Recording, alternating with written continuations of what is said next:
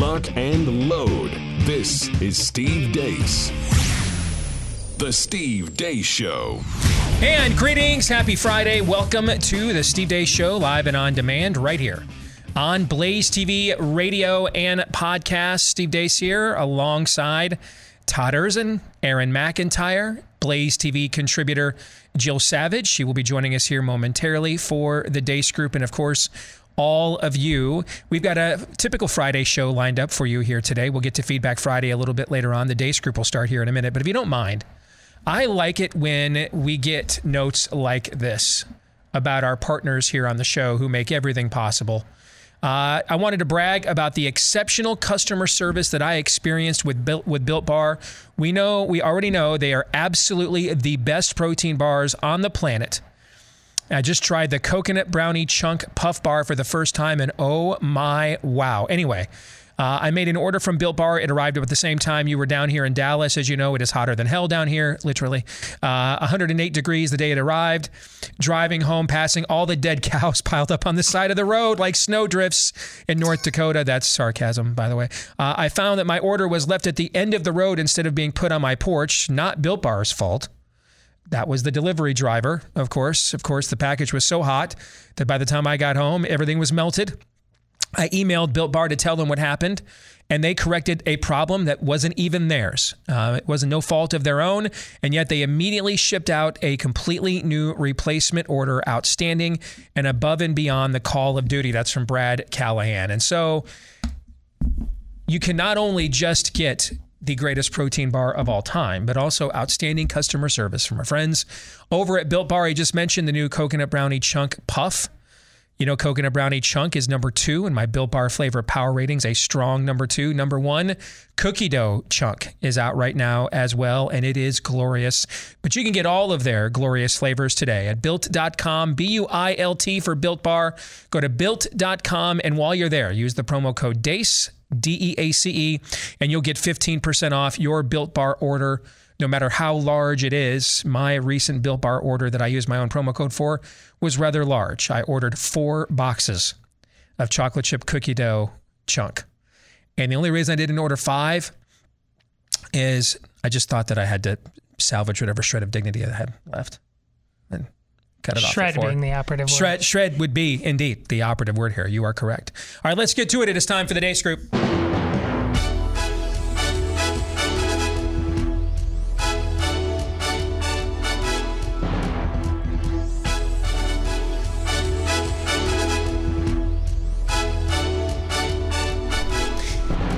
Your weekly look at the week that was begins, as we always do, with issue 1, Bleep, Lord Nefarious Says.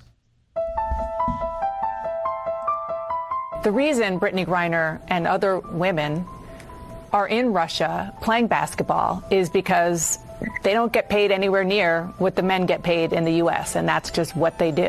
Do you feel like abortion should be illegal? No, absolutely not. They should definitely be legal. I wish I was aborted sometimes. Walker has the backing of the Republicans. Now you ask, why are Republicans backing this man who's so clearly unintelligent, who so clearly doesn't have independent thoughts? But that's actually the reason. Walker's going to do what he's told. And that's what Republicans like. That's what Republicans want from their Negroes. I'm trying to climb up. Yep. All right. Go. Yes, sir. The people who change what people think are artists and drag queens. And let's not forget who threw that first brick at Stonewall. Yes. You know, that is what led to us passing the Equality Act in the House in this term, marriage equality. It starts with you. I mean, you're patriots. You are.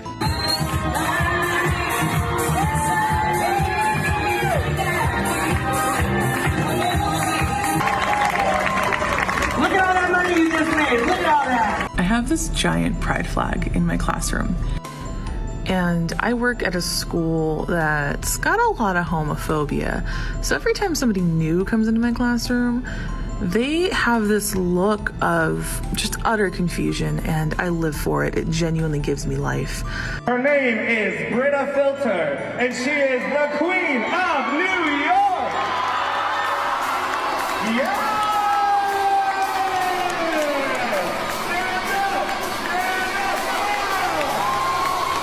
I don't know if I'm being a bit extreme with this, but prior to 2016, I go in the supermarket and there's a person next to me. The clerk who checked me out. Go to the doctor's office, talk to the receptionist, the doctor, go to the dentist, get my car fixed. I had no issue. Now, 2022, I'm looking at the receptionist at the doctor's office and wondering if she's a Trump supporter. I'm wondering if my mechanic voted for Trump. I don't want you fixing my car, right? At the supermarket, the cashier who's ringing me through. Did you vote for Trump? Because I don't want you ringing my shit up. All right, let's get to it. Jill, as the guest, and because ladies are first around here, what was the worst pile of sulfuric ash that you just witnessed? Well, when I look at this is how Republicans want their Negroes to act, to me, I go, okay, do they even look at who we admire and who we look to?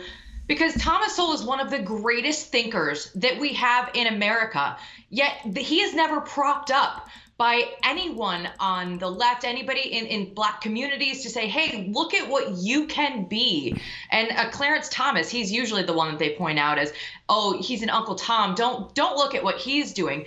But that just so irritates me that they say, oh, Herschel Walker, he's just going to sit down and do what he's told. Because like there's any proof that that's ever happened in Herschel Walker's life ever before. But to me, the very worst was that grandma at the very end saying, I can't have a Trump supporter checking me out at the grocery store, doing anything to fix my car. This is it's still going to be a problem going forward because it feels like national divorce is the only thing. Move to red states, people, where we all have to start just getting together in our own little communities because it's going to be local to get ourselves out of this, because who knows, there are some days where I wake up, Steve, and I'm like, yes, we're going to win. You see Kerry Lake in Arizona, things are looking good. And then there are other days where I go, okay, who is John Galt? How do I jump out of this? And how do I get a plan to escape from all of this madness? So that's any given time of day, my brain is doing one of those two things. So there's three things you said there I want to address. Starting with the grandmother, did you notice her latent elitism? Everywhere I go to pay blue-collar people to do these things for me, I wonder, did you vote for Trump? Are you part of the, there is a sneering there, okay? And that's how you end up with things like stormings of Bastilles. Did you guys pick up on that from her? Yeah. The other thing, and we mentioned this earlier this week, Jill, when we brought up the whole, House Negro thing that they dropped on MSNBC on Herschel Walker. Let me get this straight. The black people who slavishly vote for the same political party to a tune of 90+% in every election for 6 decades to not get any of the fundamental issues facing their community or subculture ever really, truly addressed or solved, they're the critical thinkers. The people that just blindly go and pull the lever for the same people with the same letter after their name, year after year, decade after decade. Those are the strong and independent ones. The guy who, you may not like his conclusions, but you can't say that Herschel Walker doesn't think for himself. That's the guy that is he's the guy that goes out on his own is the House Negro, the guy that the folks that just vote slavishly for the same people over and over and over again. They're Frederick Douglass or something, right? We talked about that earlier this week. And then I totally forgot what was the third thing you said that I wanted to address. So Todd, I'll just go to you. Well, I'm glad Jill's on because I really want to hear what she has to say about this as a successful woman in a still largely male-dominated industry, I have seen a couple things that reflect the reality of women in sports. I was watching the Big Ten Network a couple days ago, and they had the first ever media day for Big Ten women's volleyball. Mm-hmm. Now, Big Ten's, well, the final of it was Wisconsin versus Nebraska last year. Like 7 of their Big Ten teams were ranked in the top 25. And they just decided last year, it's time to take this to the next level. My own daughter, I've been watching for like 5 weeks now. Again, just as I said, she's treated like a demigod there, as are all of her teammates. Yet, that first clip with Dana Lash, who I think is viewed as one of those... Dana Bash. Dana Bash. Dana Lash is one of ours. Excuse me, Dana. Yeah, she's one of... I think she's viewed as like Tim Russert-like. That what an absolute scam. That poor me, how bad women have it in sport. That poor Brittany Griner had to go to Russia just to put food on the table. You people make me sick. And women everywhere who are interested in sport, knowing full well what the truth is, like my daughter, like Jill, that's the reality. How dare Dana say something like that? It is an utter lie. It is meant to make women feel weak. It is preposterous, and I don't know why decent women put up with it. Dana honestly should get her walking papers for saying something that patently stupid and wrong. When you look at Brittany Griner, she made, I believe it was $225,000 to work, and that's not for the year. You sitting at home who's going to work every day. This is Brittany Griner playing the WNBA season, which is only a couple months long. So you're telling me that that's not enough for her, that she has to, because of the society that we're in, she's so put down that she has to go over to Russia and play.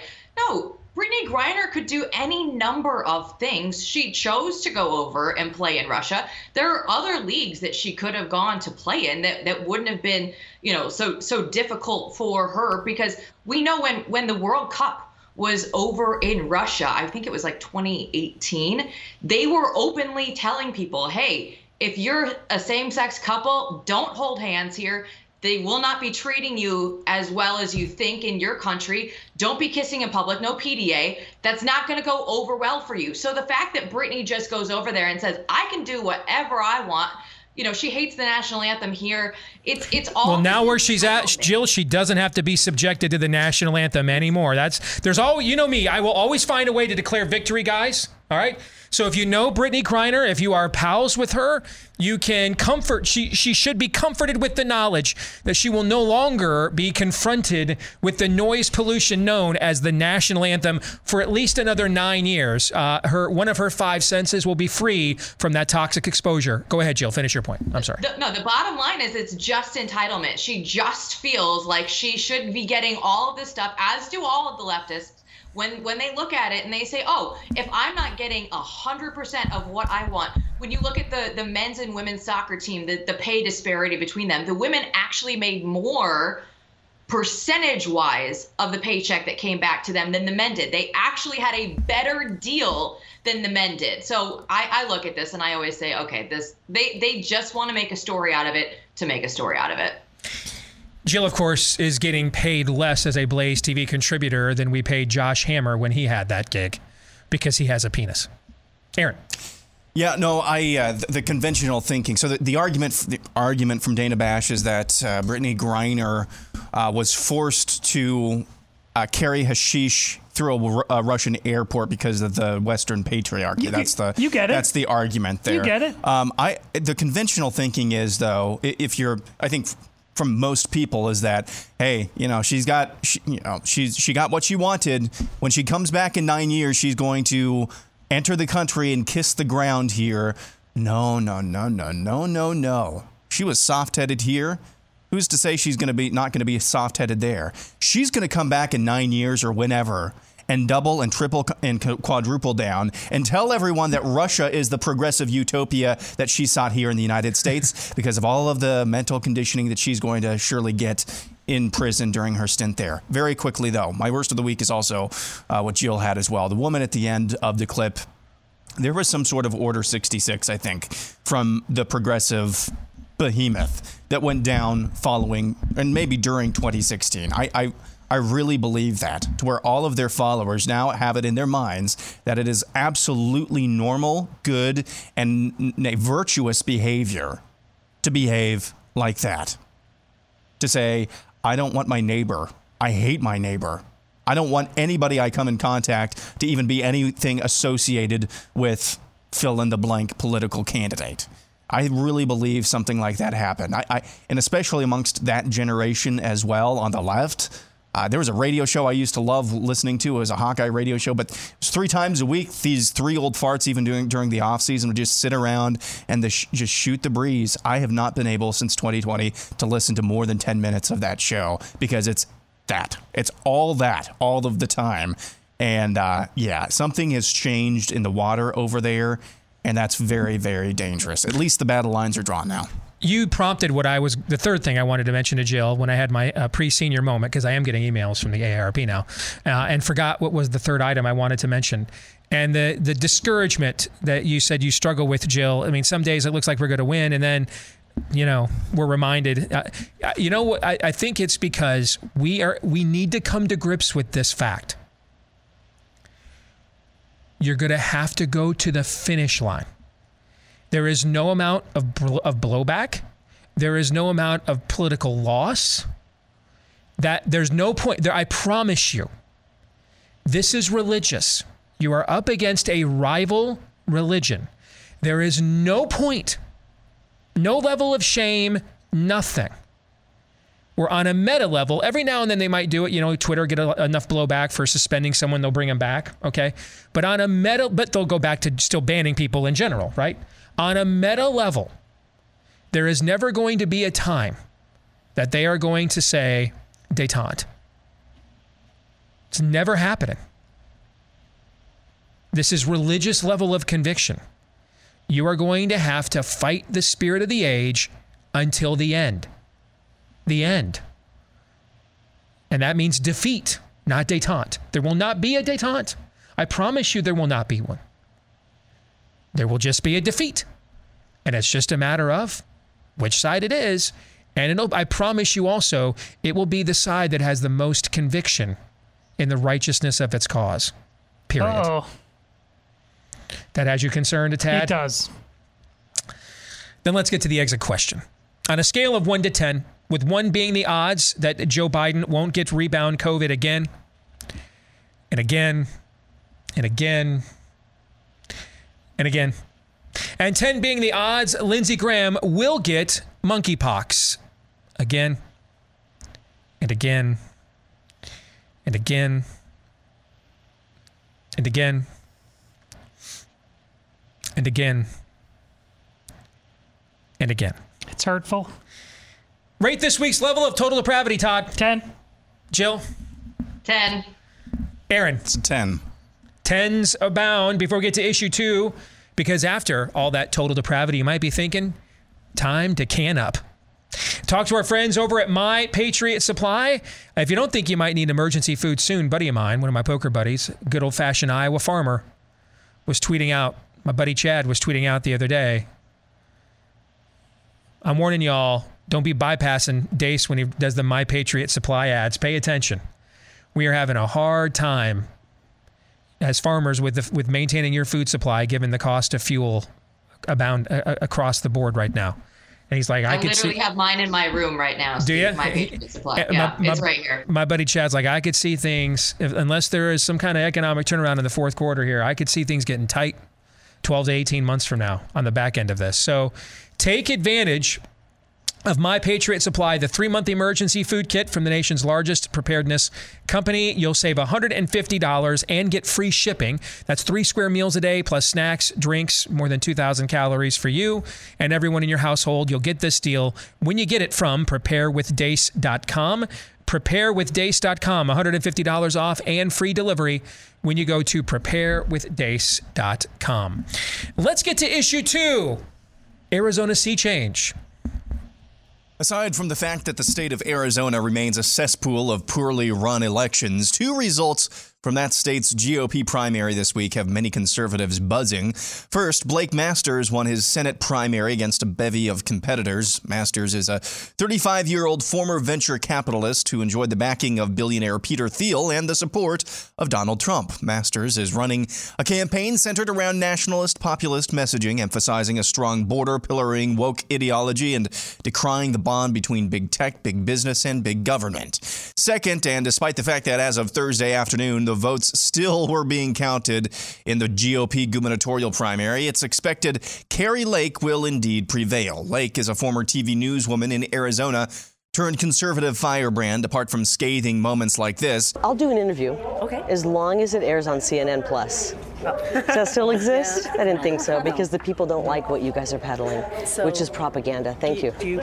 Lake seems to understand what time it is. We are in a culture war right now. Yes. Our children are in the crosshairs of the left, and we will not let them take our babies. They're not going to take our children's minds and poison our future. And so we're going to do big things for Arizona. I want to bring people together today and every day moving forward. Too early to tell, but for a state that produced the likes of the puke Doug Ducey, John McCain, and Jeff Flake, it seems there may be something happening in the Grand Canyon state. So let's ask that question. Todd, I'll begin with you. Do the nominations of Kari Lake and Blake Masters signify a sea change in Arizona GOP politics? And if so, could that be echoed nationwide? I am going to say yes. And I would have... I know. Did they what happened? They ran out of vinegar at Hy-Vee? That's the first supply chain casualty? I would have said no had it not been for the clip. And before I even saw the clip, that's the clip I had in the back of my mind.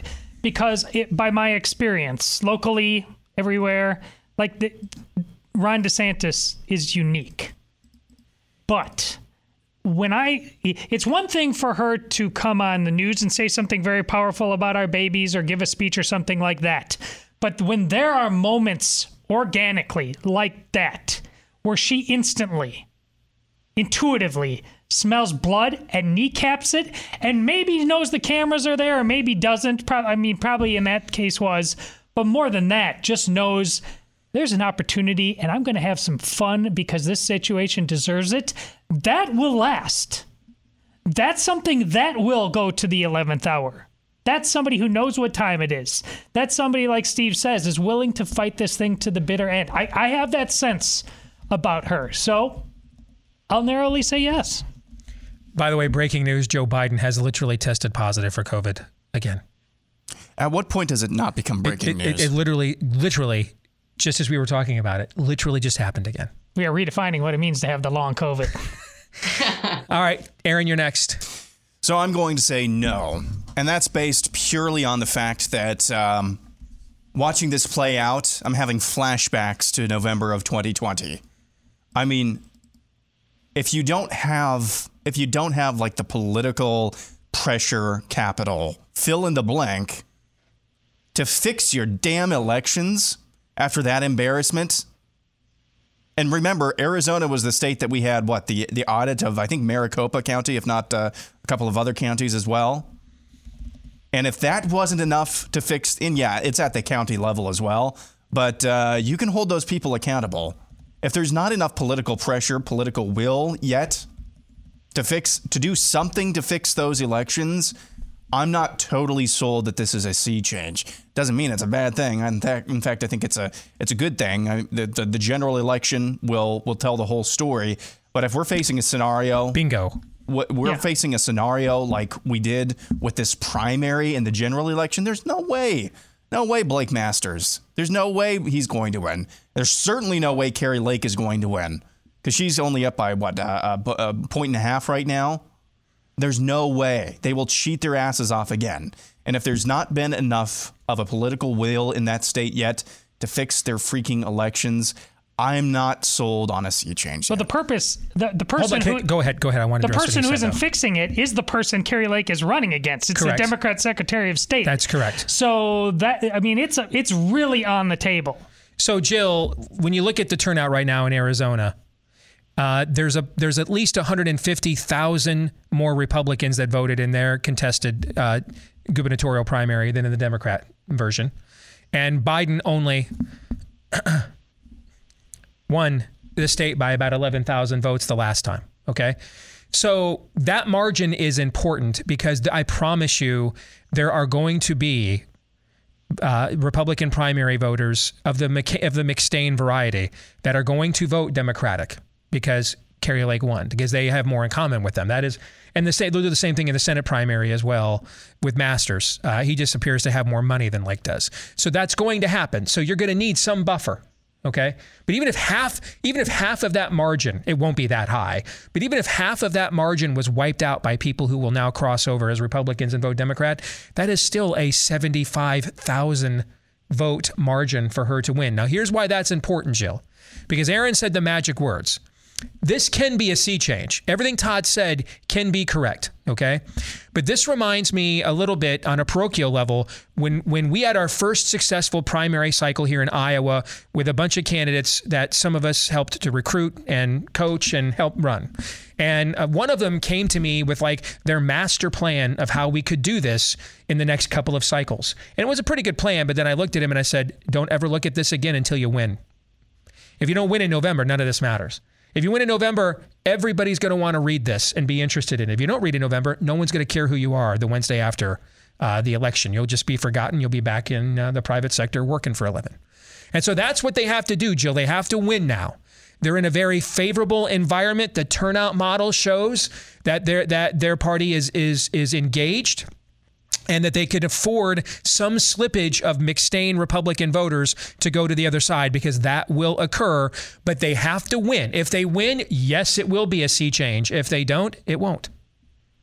Yeah, exactly. If they win, it will be a sea change. And when I look at Kari Lake, I was in Arizona. I lived there for 5 years, and I was there for when COVID began. And Doug Ducey, the governor there, issued stay-at-home orders all the way through the month of April through May 15th. And finally, at May 15th, some businesses were allowed to be open again. I think that Kari Lake, with the way that she is attacking the border issue and, just general freedoms, the Republicans felt Doug Ducey and they said, what is going on? We are a red state, and we'll get into that a little bit later.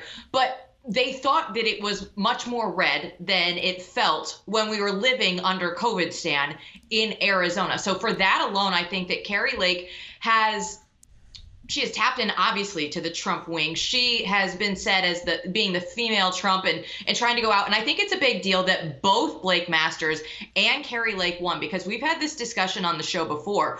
How do Republicans go out and vote for one conservative and one rhino? Well, this time, both of the conservative candidates got through. So, Steve, my question to you is, though, how do we take this issue in the wave that we have now, where Trump has cleared the path? It's never been easier to go up and stand as a conservative and run on real issues. How do we make sure that we don't follow the same path as the Tea Party and just have this all fizzle out? The reality is, right now, the only infrastructure you have for this is Trump. All of these people win because they're either endorsed by Trump or elevated by Trump. That's the only infrastructure you have for it. And that's actually an argument for him to actually not run again and to pass the baton on to a DeSantis that you could potentially lengthen the roots, deepen them more beyond him. So this becomes more of a generational sea change. But that's a topic for another day. Exit question. If the odds both Lake and Masters win in November were a Fall Out Boy song, which Fall Out Boy song would it be? A, Sugar, We're Going Down Swinging. So principled, nice try, but no. B, Dead on Arrival, not happening, period. Or C, Immortals. Hell yeah. Todd. Who's Fall Out Boy and how do you know anything about them? Do you not watch college football at all? They're literally a band that was created to promote college football, literally. They're a band created to do bumper music for college football broadcasts. Well, that's why you know what this is. That's why I know, yeah. What are you going with? Immortals. What is wrong with you? Hey, just between us, you and the wife got a weekend plan, don't you, brother? Kind of feeling your oats a little bit? Jill, quickly. Immortals. Wow. I'm stuck at A. I want to be C, but I'm stuck at A. All right, we'll come back. Toto, this isn't Kansas anymore. We'll get to the flip side here in a moment.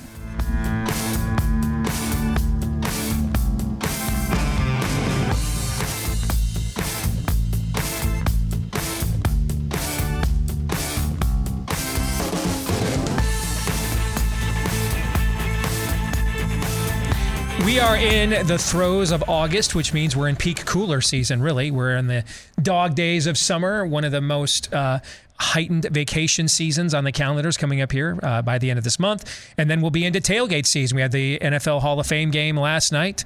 So, Aaron was completely ensconced in watching that last evening.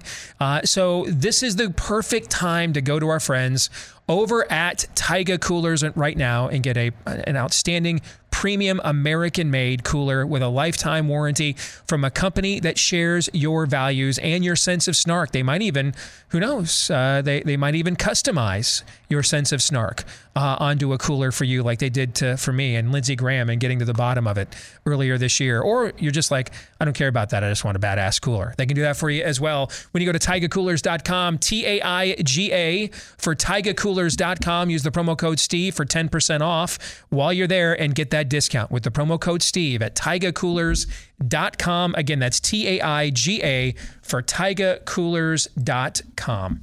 And now we return with Blaze TV contributor Jill Savage. Let's get to issue 3 here on the Day Scoop. Toto, this isn't Kansas anymore.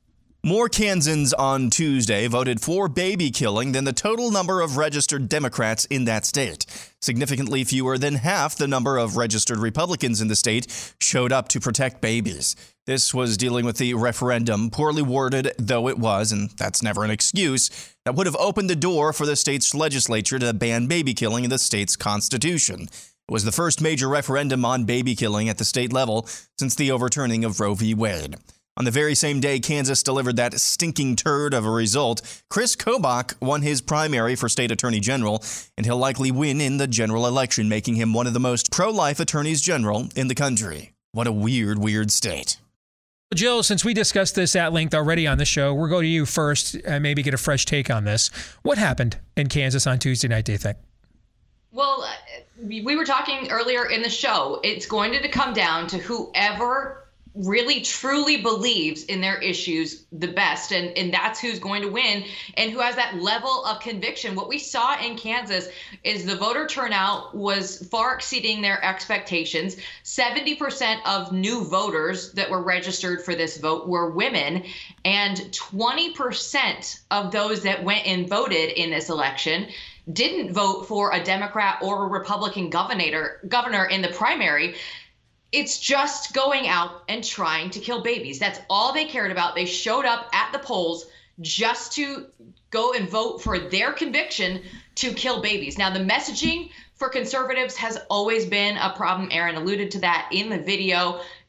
Outside of DeSantis and Trump, after the Dobbs decision, there was a lot of talk around the ectopic pregnancy, saying that you can't get the treatment that you need. And, it's less than 1% of all of the abortions that, that they would go through and have anyway, were all of these other issues. 90% was just because they want to go out and kill the baby. But all of the messaging after the Dobbs decision wasn't clear on our side. There was never somebody that stood up and really articulated that in Kansas, if you have this and you come out and you say, okay, evil isn't going to stop, our side has to go through and make sure that everybody knew exactly what was on that bill and why they were doing it. And it just doesn't look like that was the case. And you'd expect Kansas to be conservative, and that was our downfall.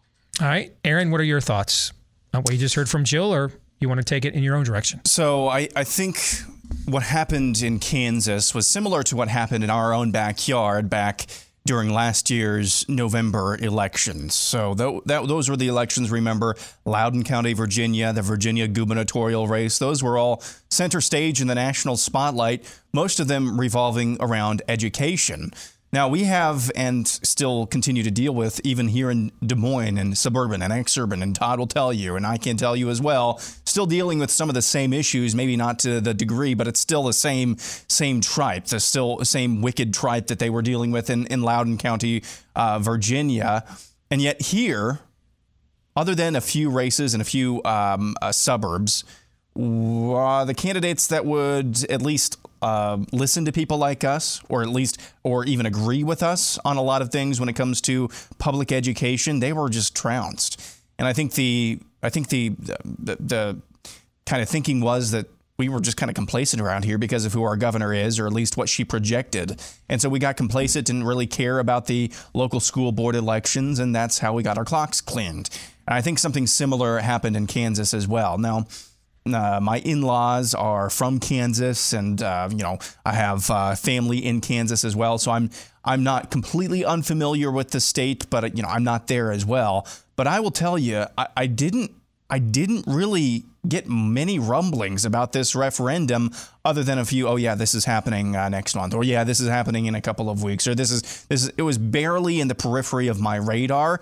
You would think that if and this goes not just to the state organization, nationally as well. Why didn't I see story after story just clogging my news feed from National Right to Life, from LifeSite News, from all of these national pro-life organizations shedding light on this race? That's a big problem. I think, this might be in some ways a more comforting explanation, that it is merely just we got complacent, rested on our laurels. That's not comforting, but it is more comforting than the other explanation, which is just that Republicans, by and large, just want restrictions on baby killing. They don't want to ban it altogether. I think it's just a matter of complacency. We're still high on our own supply of overturning Roe, and just kind of turned a blind eye to this. What do you think, Todd? Well, we talked about this a couple of weeks ago. Remember what happened to get Roe overturned?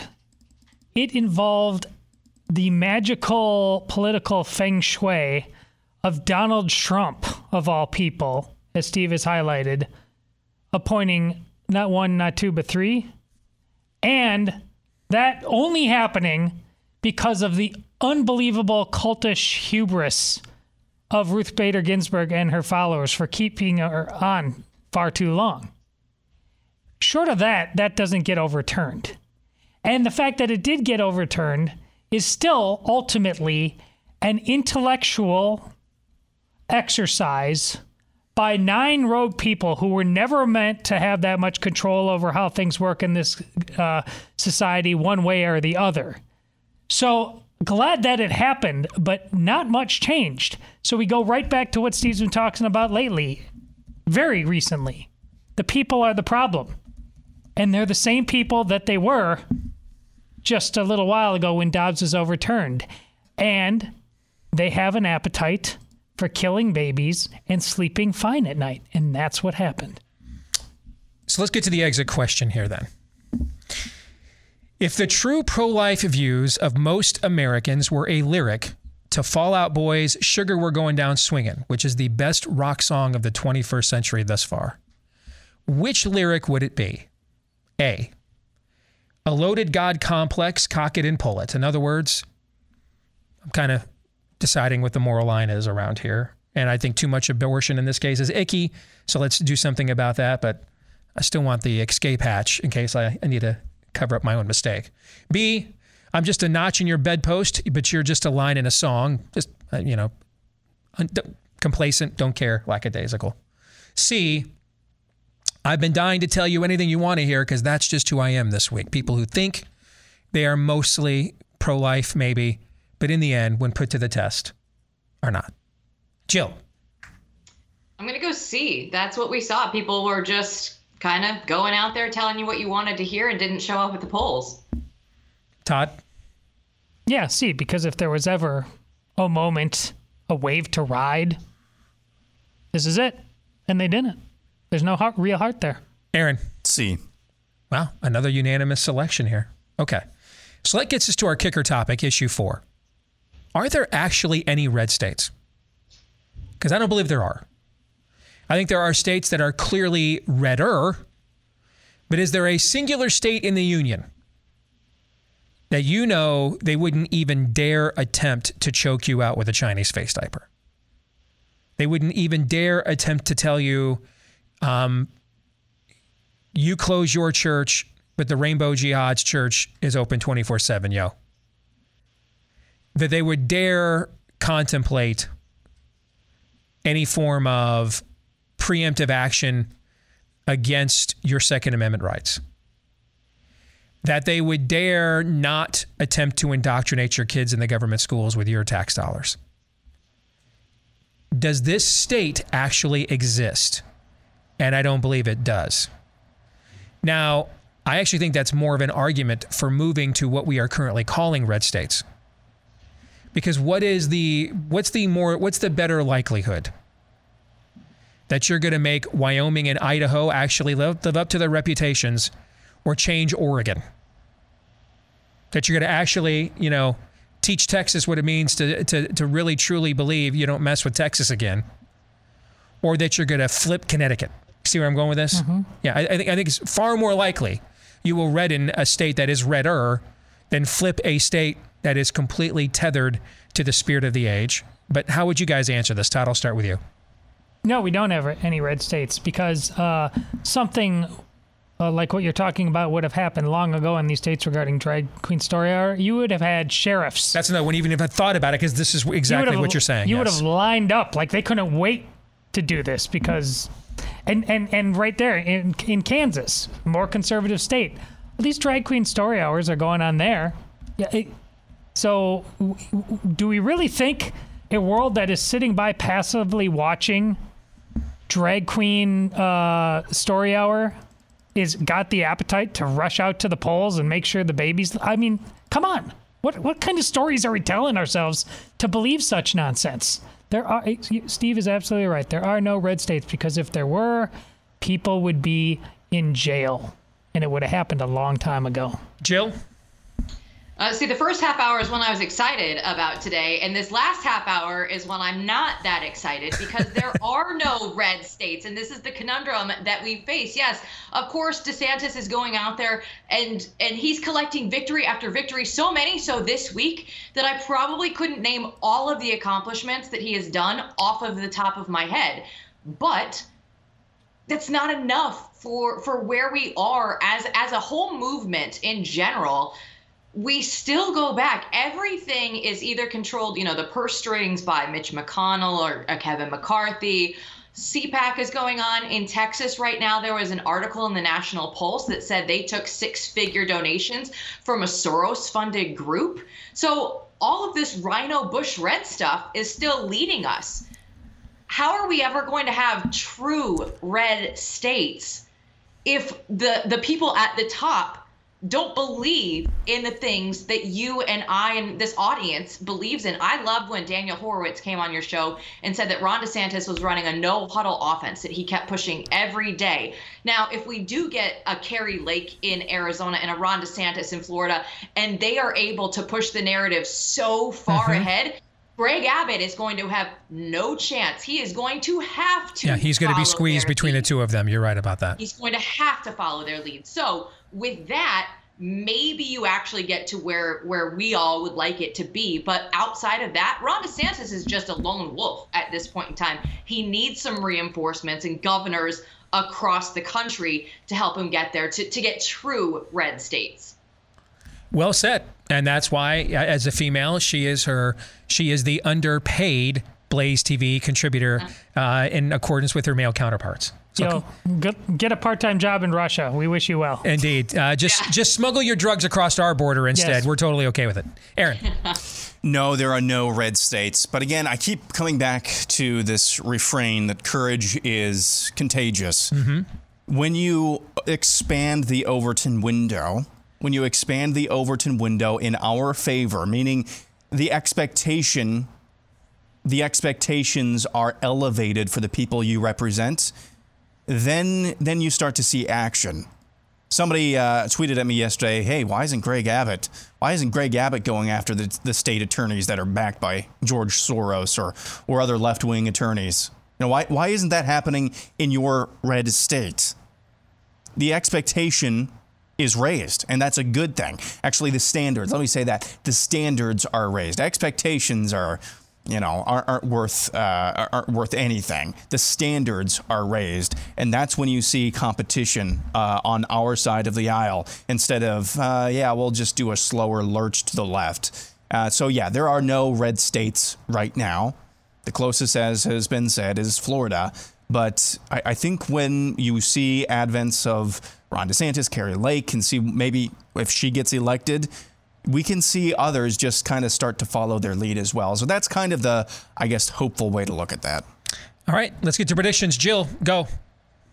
I look at the Iowa football season, and man, it's bleak because the total offense number for Iowa, they were ranked 121st behind Rutgers, UNLV, and Vanderbilt last year. I am going to go out on a limb. The best that they have finished in the last 8 years is 87th in total offense. If we can just get in the 60s, guys, we're going to be a good football team. So that is my prediction. Somehow, some way, Iowa football is going to be ranked in the 60th percentile in total offense at the end of the season. That would be an incredible progression, particularly given the schedule that Iowa is playing this fall too. This is one of the toughest schedules they faced in the last few years at the same time. I'm not asking for great. I'm just asking for decent, guys. All right. Todd. I don't know all of the particulars, but Nike is going to get involved in suing a major conference or conferences because of this realignment in terms of the breach of contract I've officially mentioned, because of how much it has invested in Oregon football. I think they would have wanted to do this already. The problem is they're invested in all these other schools at the exact same time. You know what I'm saying? Like, they're outfitting Michigan and most of the Big Ten schools at the exact same time. Aaron. Within the next 6 to 12 months, the Kansas City Chiefs will announce they're building a new stadium on the Kansas side of the border. Everybody went with a sports prediction without comparing notes. Is it just because you guys knew Jill was coming on, or no? Because I've got one too, actually. Deshaun Watson will not play a down for the Cleveland Browns this season. Not a single down. And in fact, I think there's a better chance he'll never play in the NFL again than he'll play a down this season, given the way this is trending. So, Jill, as the sports gal, you have any predictions, any thoughts on that prediction, Jill? I would not be surprised if I'm with you. I would be more surprised if he did play this season than if he doesn't at this point in time. The way that things are going and kind of the backlash that 6 games came out, and they still have the ability to change this. Mm-hmm. So I wouldn't be surprised at all if that's the way it goes. Always good to see you, Jill. Thanks for joining us. All right, take care. Have a great weekend. You too. See you guys. All right, we will come back. We've got another hour to go, and it'll be Feedback Friday when we do. Stay tuned.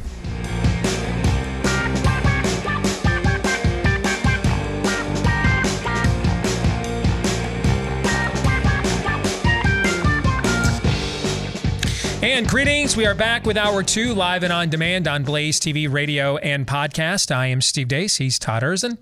And he is Aaron McIntyre, and you are you. Let us know what you think about what we think via the stevedeace.com inbox, which you can access by emailing the show, steve@stevedeace.com. That's DEACE. Like us on Facebook, MeWe, Parler, and Gab. You can follow me at Steve Deace Show on Twitter, Getter, TikTok, and Instagram. And you can also look for clips of the show that are free to watch and free of any censorship when you go to rumble.com/Steve Deace Show. And then finally, don't forget, at Real Steve Deace on Truth Social. At Real Steve Deace is where you can find us there. Thank you to every one of you that are podcast listeners, especially those of you that have left us 5-star reviews. You're a big part of our show's continued success and growth. Thank you very much. Please hit subscribe and follow for us if you've yet to do this. And then if you've yet to leave us a 5-star review, and if you've got a question that you would like to have considered in an upcoming Ask Me Anything, simply insert it into your 5-star review, and it will go to the front of the line for consideration from Todd for the next Ask Me Anything here on the show. This portion of the show brought to you by underwear, specifically mine, the underwear that I wear. It's the only underwear I buy these days, and that is Tommy John. And just to clarify, because there was some confusion the last time this came up, I don't just wear the same pair. I have several pairs. All right, and that's because they are absolutely fantastic. Yes, there's a script here, but here's the best thing I could tell you.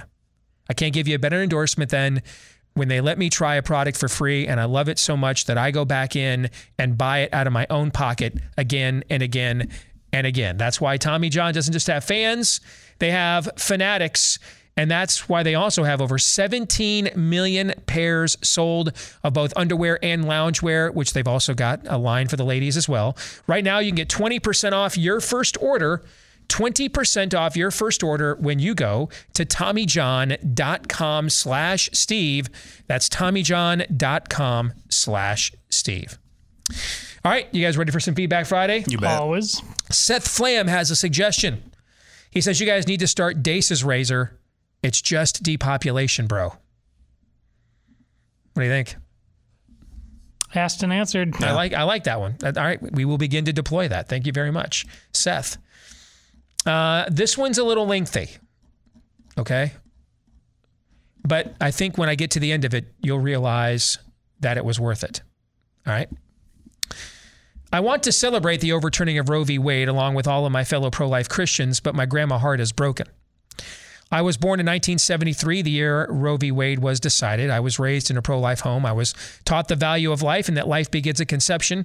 Growing up, we talked about how important it was that Roe v. Wade be overturned and how we could help make that happen. And someday we would be able to celebrate that in this country.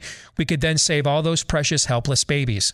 I have lived this, and we have taught our children the value of every life. I have never wavered in my own pro-life views. But on Thursday evening, June 23rd, approximately 12 hours before the Supreme Court had released the decision that Roe v. Wade was now overturned, my husband and I found out our 24-year-old daughter had had an abortion 2 weeks earlier. We had known for about 5 weeks that she was pregnant with her second child, and that is when she told me via a text message she was considering an abortion. I did not handle that news well. You could say maybe I flipped a lid. I told her all the reasons she could not do this and how she would be murdering her child, and that if she did not feel like she could raise another child right now, adoption was an excellent option. In fact, our other daughter, her younger sister, knew two couples that desperately wanted to adopt, and one of those did not live, live nearby. This daughter took the thought of her sister having an abortion horribly, as she should. During spring break of her senior year in high school, she found out she was pregnant and, long story short, changed all her plans, made the difficult decision to stay living with us so she could attend college, while I watched her daughter that she decided to keep without hesitation. That now almost 5-year-old little girl has brought so much joy to all those around her, we cannot imagine our lives without her. Our daughter met the love of her life, and they were married last fall, and she's now expecting her second child with him in September. None of that would have happened if she had decided to have an abortion and follow her set plans instead. God always knows the best plan. While we have definitely made some major parenting mistakes, we too raised our kids in a pro-life Christian home. So to hear one of my children tell me that abortion was even an option was devastating. She told us that she thought we would support her. I told her I had no idea why she would think that. Nothing we had ever said or did should have made her think we would support her killing her child as an option. We tried everything in hopes that she would have made the decision to keep this precious baby. Once my cooler head prevailed, I came up with a plan. She could move in with us. She would get free food, free childcare for both her babies, and the only rent I would collect from her we would put directly towards her actual debt. In just over 2 years, she'd be debt-free, on her feet, able to raise those babies on her own. We invited her over to the house to tell her about this proposition that we had for her. She turned us down, saying her and I did not get along and she needed her freedom. We do not get along that well. We used to butt heads. Now the relationship is very superficial because I do not always engage with her. But it is not a relationship that is detrimental to us. It would be inconvenient for us to live together, but we would have found a way given what was at stake. I'd already been through being a grandma to a grandbaby in our home and letting her mom take the lead, and I followed. She sat on our living room floor that day watching her 9-month-old son bring smiles to our faces as she crawled around, played, giggled, and was being the free spirit that babies are, as she spewed out all the reasons she needed to have this abortion for her and how it was better for her son, that this baby was not yet a life, and that all the other crap the pro-baby killers spew out. I was horrified. We said all we could think to say. We sat there in silence for bouts of the conversation. I could not comprehend how she could watch her son in front of her, who she wanted and planned, and say the baby inside her was not a life. How she and her son had more value than the baby inside of her. She could not understand how we could possibly put this unborn baby's value equal to her and her son's value.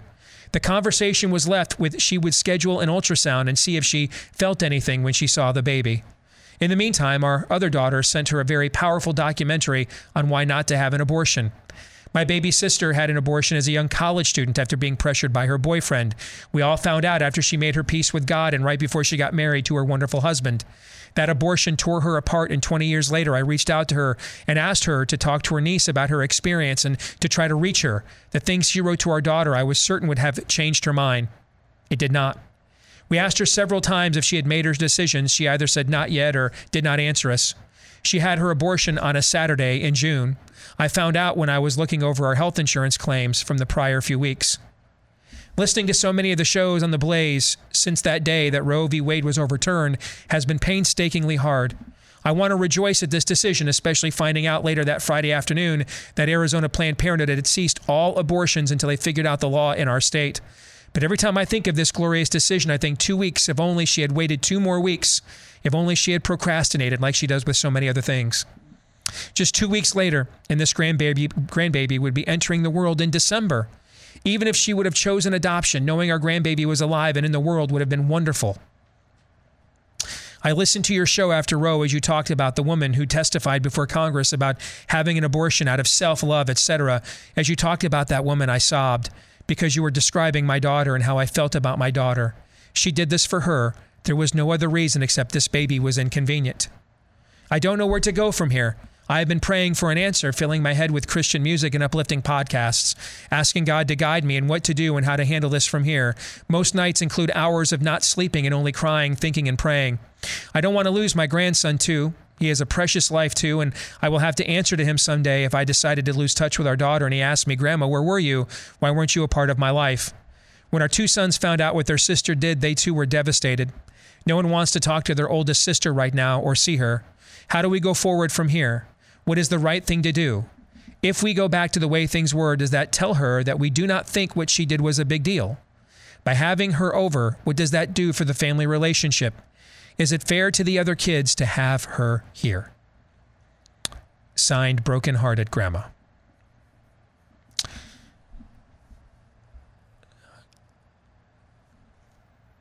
I am not qualified, nor would presume to answer the questions, sister, that you ask at the end here.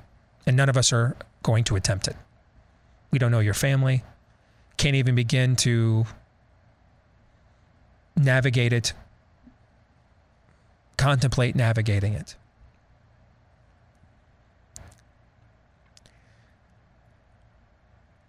So I just want to say this. This is not your fault. Yeah, but I wasn't a perfect parent, as you admitted in your note. Doesn't matter. It's not your fault. Yeah, but I flipped a lid, as I admitted in this email. Doesn't matter. It's not your fault. Because while I don't know exactly how to navigate such shark-infested waters, here's what I do know. You have zero chance of successfully navigating them if you believe this is your fault.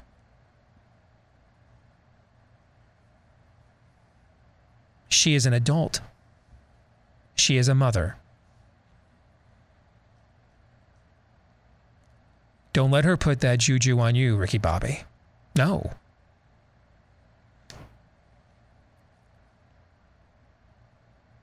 I was talking to someone in my family recently who has a, shall we say, prodigal son. And he's well into his 40s.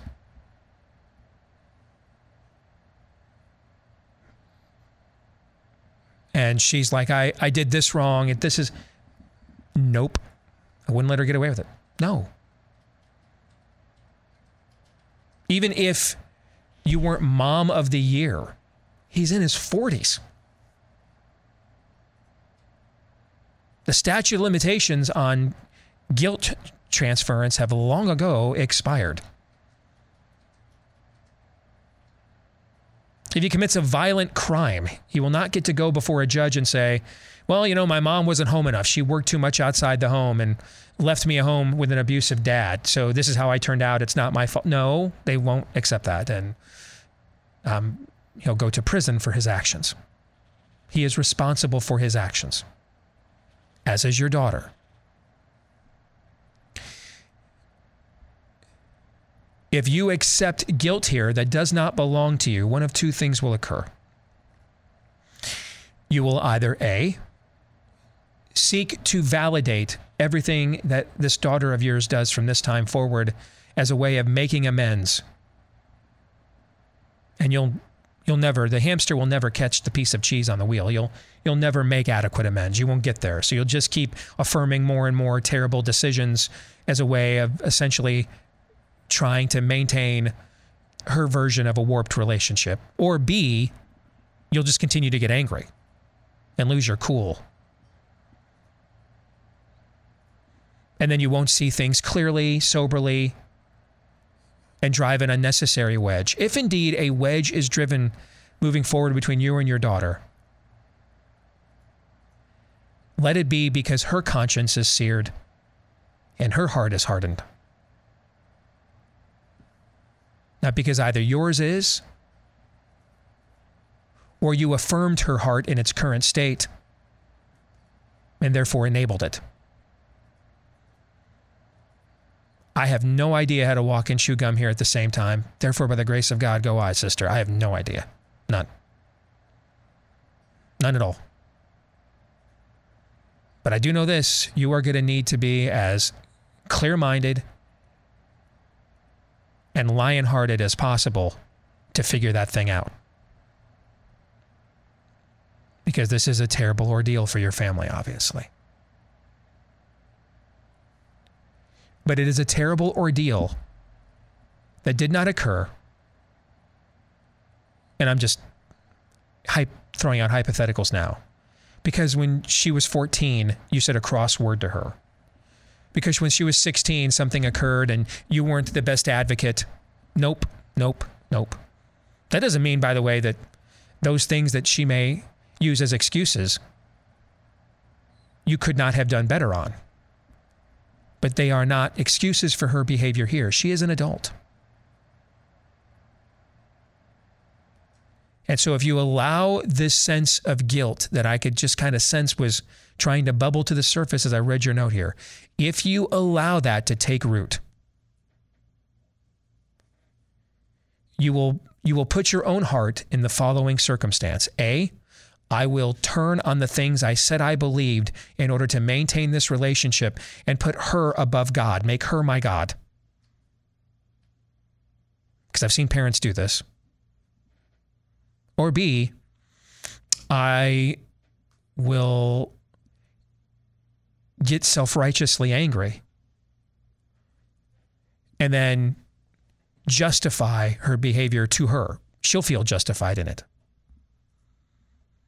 And that's why my parents are religious hypocrites and didn't really care about me. You know, she believes enough lies already. Don't give her any more. She's accountable for these actions. No one else. No one else on earth is. She made that decision. Here's another question I would have for you. Where's the guy that got her pregnant? Because he is accountable for that. Where is he? Who is he? Because that factors into the equation as well. Is he still in her life to negatively influence her?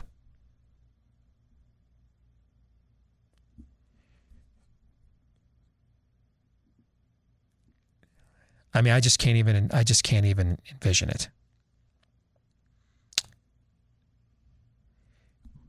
But I wanted to share this note because I wanted us all to be reminded of the stakes that we are playing for here. These are not theoretical issues. They're not talking points. They're not even values. They're far more tangible than that, as this broken-hearted grandma is living right now. The stuff we're playing for here is literally life and death. Literally. Like physical life and death are the lowest stakes we're playing for. Soul life and death, eternal stakes, are the highest.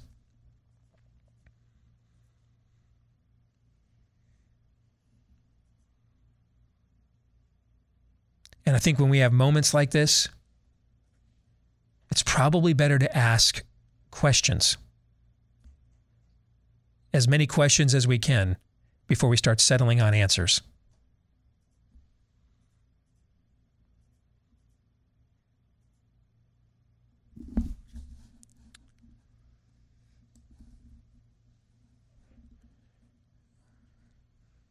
Let's move on.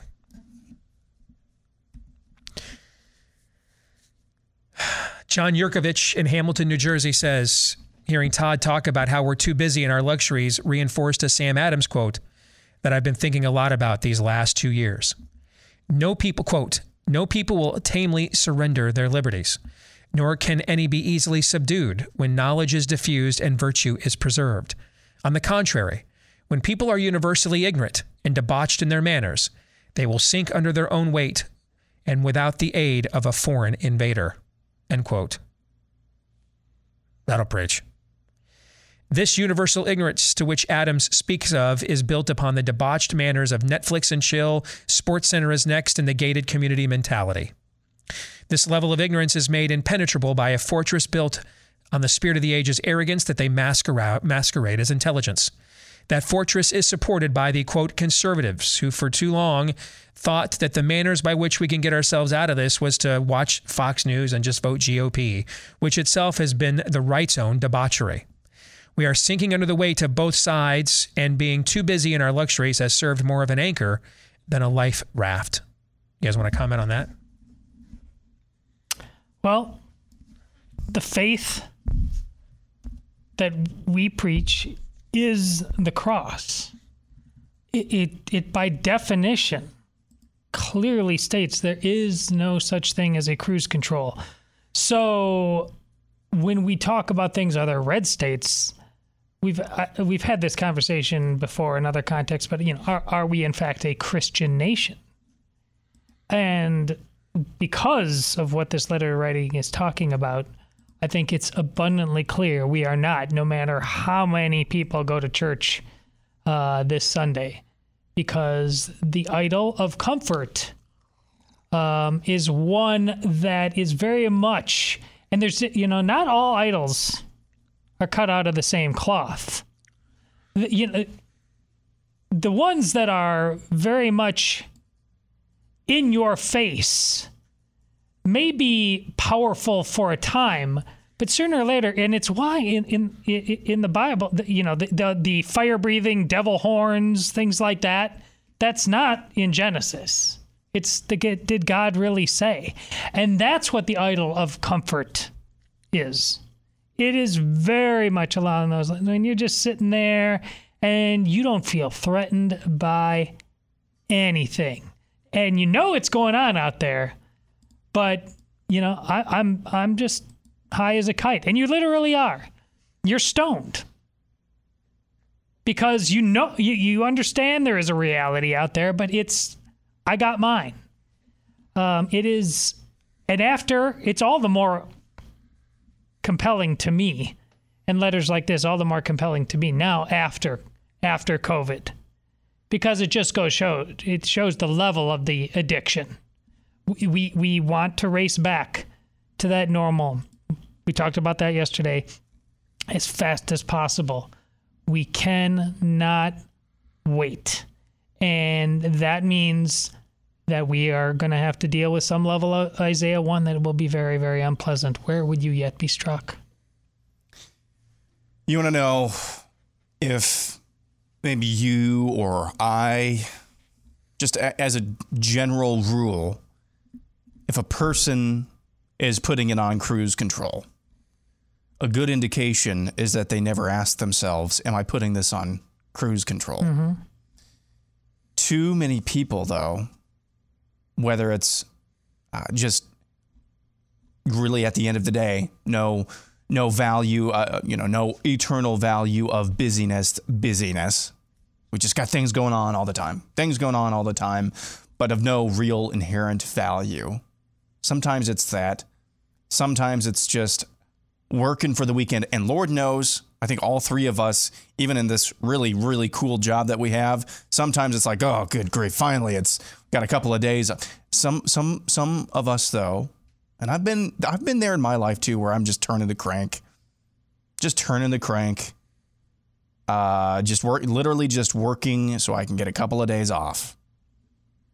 I've been there too. There are a lot of people, I think, in this country, maybe are great at their jobs, but at the end of the day, what they're really working for in life, in their life is comfort, a little rest, a little folding of hands, a little slumber, really, spiritually speaking. Because we might have the accoutrements of a life that would, from the outside, be marked by strength and industriousness.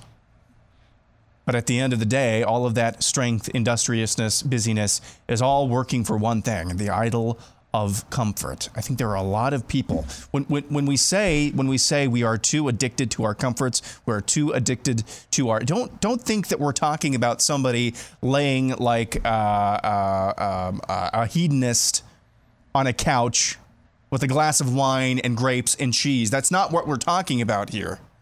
What are we working for? Who are we working for? We all have to work. All of you work very hard. What are we doing it for? That's what we're talking about. At least in a lot of ways. And one thing, I had a conversation with my wife about this morning, and the Moms for Liberty starting another chat, and God bless everything. But, you know, the part of the reason the Moms of Liberty have to work hard, there wouldn't be such a thing if we had the dads, if I'm going to kick your backside if you keep up this nonsense in my presence. Yeah. How about I'm going to kick your ass. Yeah. This continues. Being a man is not a leisure pursuit. Mm-hmm. And way too many of us think that real status has to do with never rocking the boat. I've seen these guys are just like what it's tone conversations, work within the system conversations. No matter how bad it gets, you're wrong.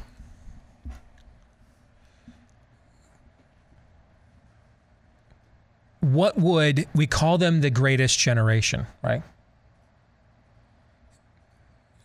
And for certain, women played a vital role. The women of that generation played a vital role in the home front during World War II. Oh, yeah. But how would they have responded to, we're going to draft the women? How would they have like if the school district got squirrely and a Moms for Liberty group showed up, wouldn't they have been like, wouldn't they? You see where I'm going with this? Yeah. I mean, I love what they do. I know a lot of them around the country listen to this show. Yes, they're great. I'm guessing you guys are applauding what we're actually saying and thinking here, because everywhere I've gone this year to speak, nothing has gotten a louder applause line than when I call out the men for sitting on their ass while the women go and fight their battles for them. And it's always the women that are doing the applauding. That's the loudest applause line I have everywhere I've gone around the country this whole year. The idea, and we're only talking like a generation ago, basically, but the idea that it's not just that the women would be on the front lines, but they would be on the front lines without the dads, without their husbands. I just can't even contemplate. They would not even have contemplated that in any previous generation of America that built this country into what, by reputation, you and I think it is or is supposed to be. That's not the mindset that accomplished that. Yeah. That the men would just be busy doing other things, and that the women would take on the role of confronter. I don't even know what to say to that. Yeah.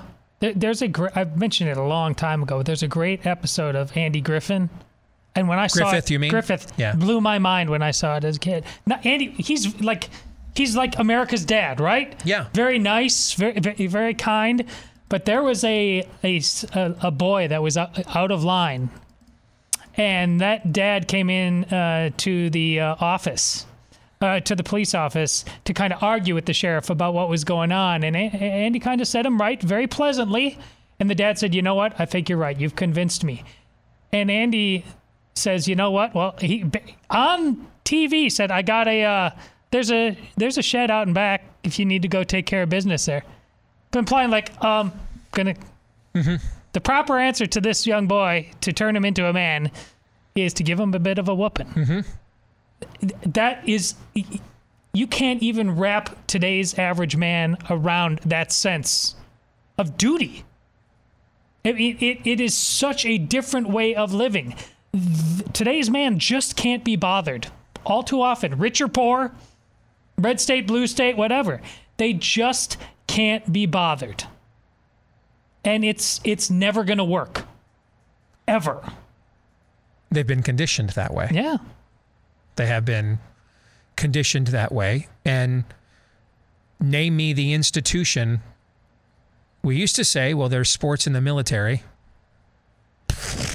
So name me the institution in this culture that is not in on furthering and cementing that conditioning.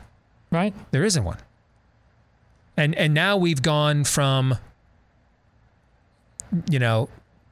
feminism allows me to just use women for the release I want without any obligations at all, to I'm too lazy to leave the home and roll on top of a woman that will let me that will just give herself to me when I can just masturbate on the internet and save myself some time, and that gives me more time for Fortnite. I mean, that wooing process and drinks and a dinner and everything else, that's just really expensive, man. Plus it takes too much time and it may not work out the way that I want. So click. I'm so far gone, I won't even sin right. Like I won't even sin according to my masculine instincts. Like I won't even sin according to my masculine instincts. I will sin according to passive aggressive ones. Yes.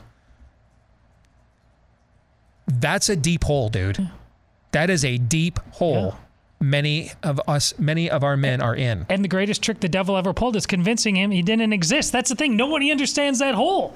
Before, when it was the big monster and the masculine, okay, there's the hole. We understand it. Men, if they go wrong, they go this way. Now they're like, I'm making six figures. I do whatever I want whenever I want to. Your hole is as deep as it ever was.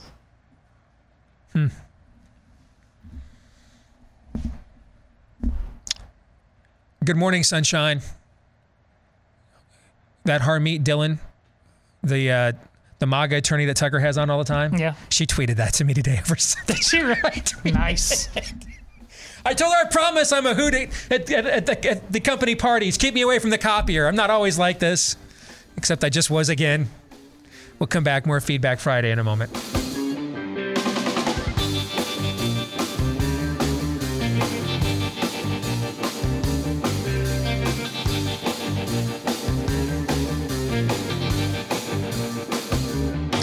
If you are struggling, like a majority of people, with lacking energy throughout the day, maybe getting a quality good night's sleep, that's usually what the lack of energy throughout the day is symptomatic of that larger problem. Then let us tell you about our friends over at Bioptimizers and their magnesium breakthrough capsules. Hit those 30 minutes before your head hits the pillow, because they include 7 essential forms of magnesium included in this full spectrum serving that will help you relax, unwind, turn off your active brain after a long, stressful day. Especially when we get out of work, we're still looking at those screens and being virtually or visually stimulated the entire time. It can just make instantly going to bed more difficult, right? So turn that active brain off so you can rest peacefully, wake up feeling more refreshed, vibrant, and alert. Magnesium Breakthrough has become a household name over the years because of its reputation. Just recently, the company released their 4th upgraded formulation that works even better than the ones before. It's a simple, cost-effective solution. And if you haven't tried it already, for a limited time, its makers, Bioptimizers, they're offering additional bonus gifts for the next 1,000 customers or while supplies last. These include free bottles of their full line of digestive health products, including their powerful digestive enzymes, their patented probiotic, their product to alleviate heartburn and acid reflux, and so much more. So that means you're also getting free products to try that will help you support a healthy immune and digestive system in other ways, while also trying Magnesium Breakthrough. But remember, this is an exclusive limited time offer. If you want to take advantage of it, you have to go to this website, magbreakthrough.com/Steve. That's mag, M-A-G for magnesium, magbreakthrough.com/Steve. Again, go to magbreakthrough.com/Steve. Let's continue on with some Feedback Friday. This is from Ben. I'd really appreciate insight from the three of you on this topic, because I think it may be pertinent to your wider audience in these, unprecedented times. Bing. Thank you. The more studied and confident I become in my beliefs throughout the years, the more my eyes have become open to bad theology, shoddy preachers, dishonest dealers of the faith, and weak men. The complete ignoring of the overturning of Roe by my church was the final straw in a long list of dishonest dealings from gutless men that has led me to pull the trigger and tell my family it's time for us to leave. With this in mind, what do you think I owe the church in regards to our exit? Do I owe the elders and pastors an explanation before we move on to searching for a new church home? There's some debate with myself and other men in the church who find themselves in the same position. Some believe it's useless when the men leading the church have become so weak and dishonest, while others feel like you have to lay it bare for them to chew on the way out. Well, the first thing I would say, Ben, is, have you gone through any kind of a Matthew 18 predicament? And that's not to say, by the way, that there's never a time to just instantly eject on the church, right? A pastor comes out and says, here's my 7 wives. Which one do you think is hottest? I think at that point, Jesus would say, eject. Okay. But if we're talking about something that's a little bit more subjective on a sliding scale of courage, of conviction, as opposed to the, I guess we'd call them alternative convictions. Like, are they preaching that abortion is good from the pulpit? That's an alternative conviction. That's a get thee to a nunnery, get out of here, get out. Okay. Are we talking, though, on something that is more of a subjective scale? Because one man's soft approach is another man's, that's just soft. That's where I would ask, have you gone through any kind of Matthew 18 approach? Have you guys attempted to discuss this with the church on any level whatsoever, or are you instantly pulling the plug? Because I would say, if you're at the point that you're willing to bolt, then that's actually a great time to have a conversation, because you don't care about anybody's feelings. Because this isn't the time to care about anybody's feelings. This is the time to care about what is the truth. What do we believe? And go there. That doesn't mean to go in there and communicate douche-tastically in a way that will not be effective. But it also means not to go in there looking to be concerned that someone may get offended or this or that, because you don't care. You've got one foot out the door as it is anyway. But I think at the very least, if you gave any amount of time there at all, you invested any amount of time, talent, or treasure that God has provided you into belonging to that church at all, I certainly would have a conversation with those people. Particularly if I was at the zero bleeps given point of the relationship, then why not? Let her rip. Respectfully, but let her rip. Because it sounds like that's really what we're talking about here. We're really talking about they're never going to confront the spirit of the age. We're just going to kind of sit here and pretend like what's going on around us isn't really going on. Todd, do you have any thoughts on that? Well, have you done that Matthew 18 thing in the past? That's crucial to me. Sure. Not just now. You may have decisions to make right now, but make sure you look yourself in the eye. Be serious. Do you need to own any part you played in being quiet up till now? Maybe in your uncertainty, maybe all that growth had happened, but it's good that eyes are wide open. But here's the thing I firmly believe in, whether it's been in a church in the past or the school district that I've gone through. Nobody is going to be able to tell me when I was right about where things were going down the road. And if I give them an old, well, I tried, I told you, so they're not going to say, no, you didn't. You didn't really. Don't gaslight me now. You just got out and you went away. Make sure you own the fact that you either did something all along in this, and then you definitely can walk away clean, as Steve said. Or if you haven't, yes, you still may have to leave, but that absolutely needs to inform how you leave now and whom you owe what. That's why I firmly, in my personal life and all these things, make it possible so that when I do, no one's ever going to be able to say, well, this is not a shock, okay? Because you did your part. You rolled up your sleeves. You tried. You said your piece. Whatever, because that's a non-negotiable, both as a citizen of a country we talk about at the time, or as a member of a flock. You're not simply there to bleat and be part of the same kind of comfort social structure that has now been sown into so many churches. Innocently enough, maybe at the beginning, as part of a growing fabric of family. We all have those in our own family, in our houses. The three of us sit here too. But when those things become the faith, And so just be honest with yourself. There's no right or wrong answer that the three of us here in this room can possibly divine for you. But be honest with yourself. What have I done up until this point? Because if the answer is very, very little, you're going to have to extend more grace into this period of discernment and going elsewhere. Aaron, you have anything? You want to move on? Yeah, I would just... I'm not sure what all the minute details are. Just make sure constantly you're checking your own motivations in your own heart. That's basically all I would say in this entire process. Check your own motivations, check your own heart. Follow as much as you can possibly discern the leading of the Holy Spirit through any sort of process like this.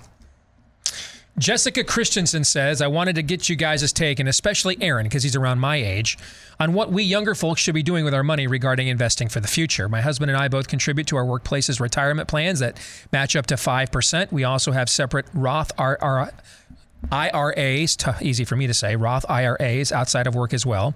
However, with the state of our country lately in the world, I've lost a good amount of motivation to contribute to our retirement accounts. It truly feels like our nation as we know it isn't going to be around much longer, let alone for when we turn retirement age. So frankly, it's hard for me to see the point of putting money away into an account every month that I may not be around for or have access to, even if we get there. I know that as Christians, we are called to be good stewards of the resources God gives us and that we should plan for our future and put our money to work.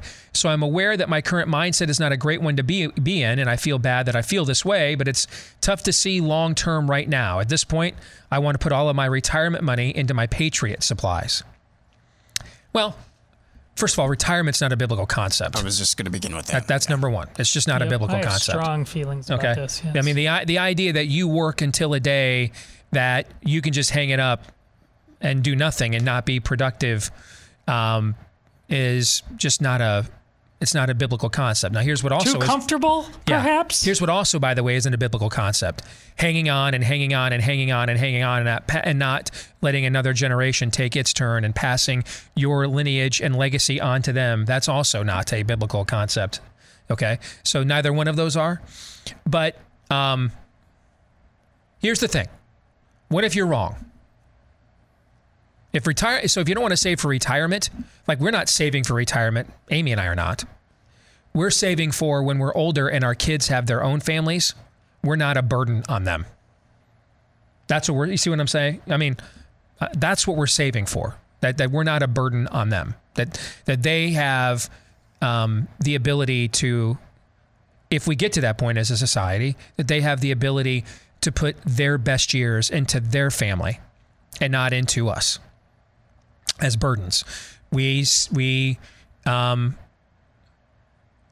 of the reasons why I didn't, move to a bigger home or anything after a number one selling book is because it had been on my heart for several years that I got to start saving money for a wedding fund, because sooner or later one of these girls is going to come to me and say, "Hey, Pops, I think I found the one."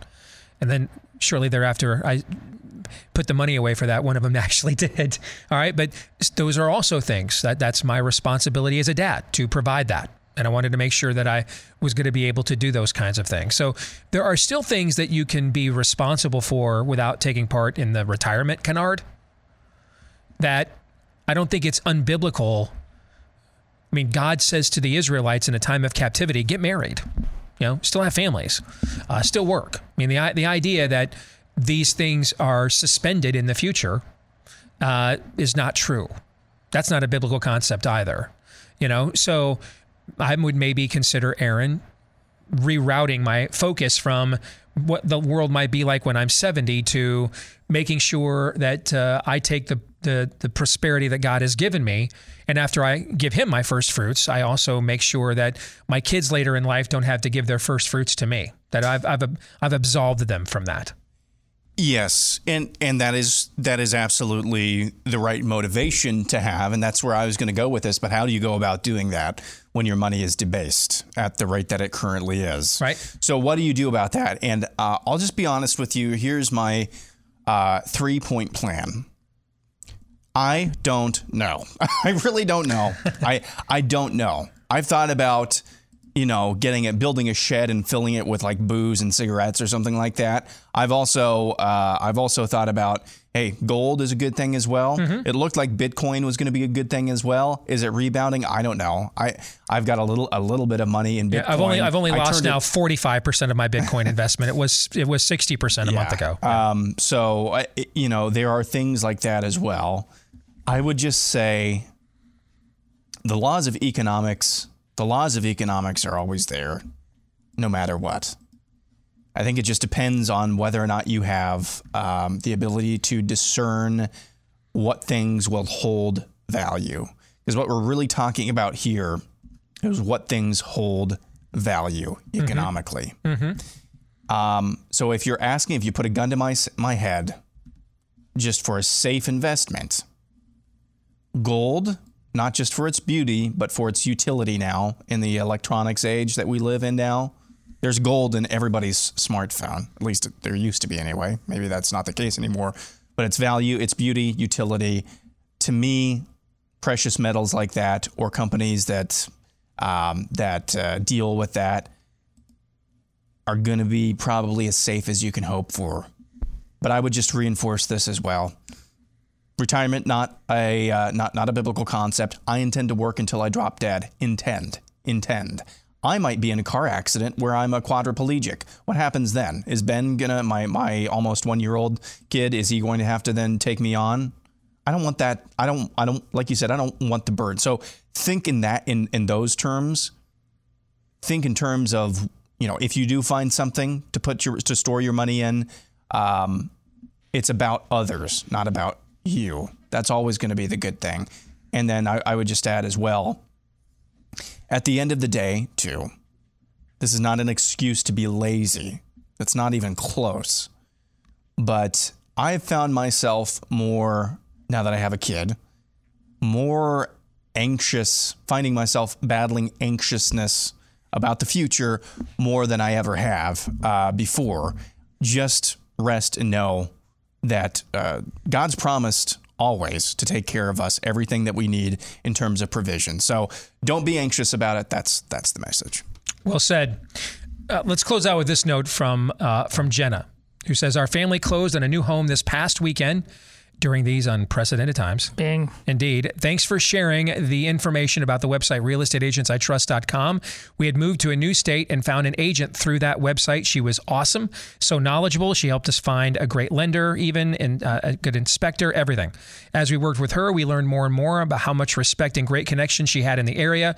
Our inspector even did a follow-up inspection for us for free as a personal favor to her, and we love our new home, and we're so thankful for it. That's why we've been telling you about realestateagentsitrust.com. That's the kind of real estate agent you're looking for, the kind that has those kinds of connections. And then years later, Jenna, when you're doing upgrades, chances are she may know some affordable contractors or two, because people often like to do upgrades before they sell a home, right? So she would have those kinds of connections as an agent, I'm guessing. Those are relationships you're looking to harness, but you got to get them through a real estate agent you can trust. And you're going to get that through the website, realestateagentsitrust.com. That's realestateagentsitrust.com. Todd, you have a last word? Well, to that previous letter writer, she actually said, I feel a little guilty, I think, about not planning for the future. You're seeing it the exactly wrong way. Your eyes are open. You're free. You can prioritize accordingly now. Make first things first. And because a lot of those comfortable people, that's all they think about is retirement. That is a blip on human history in terms of the kind of people who can think about it. And that's when the devil realized he pulled something off that's amazing. And it's the heart of Steve's book and now his movie. You are free. Reprioritize. This isn't an idol for you anymore. It doesn't mean it doesn't matter, but it's not an idol. That's a wonderful, blessed thing. That is well said. I am looking forward to heading down to Chattanooga this weekend, Chattanooga, Tennessee. It's going to actually be cooler down there than it will be here this weekend, if you can believe that. And I am heading down there to speak at Calvary Chapel Church. I'm going to give the message to their weekend services, and then we've got a special program on Sunday night as well. So If you were in the area and you can Amen. make it to one of the services, come down and say hello. That'll also mean, by the way, no show on Monday because that's when I'm coming back. All right. So everybody have a great weekend. We'll see you Tuesday right here on Blaze TV. Until then, John 3:17.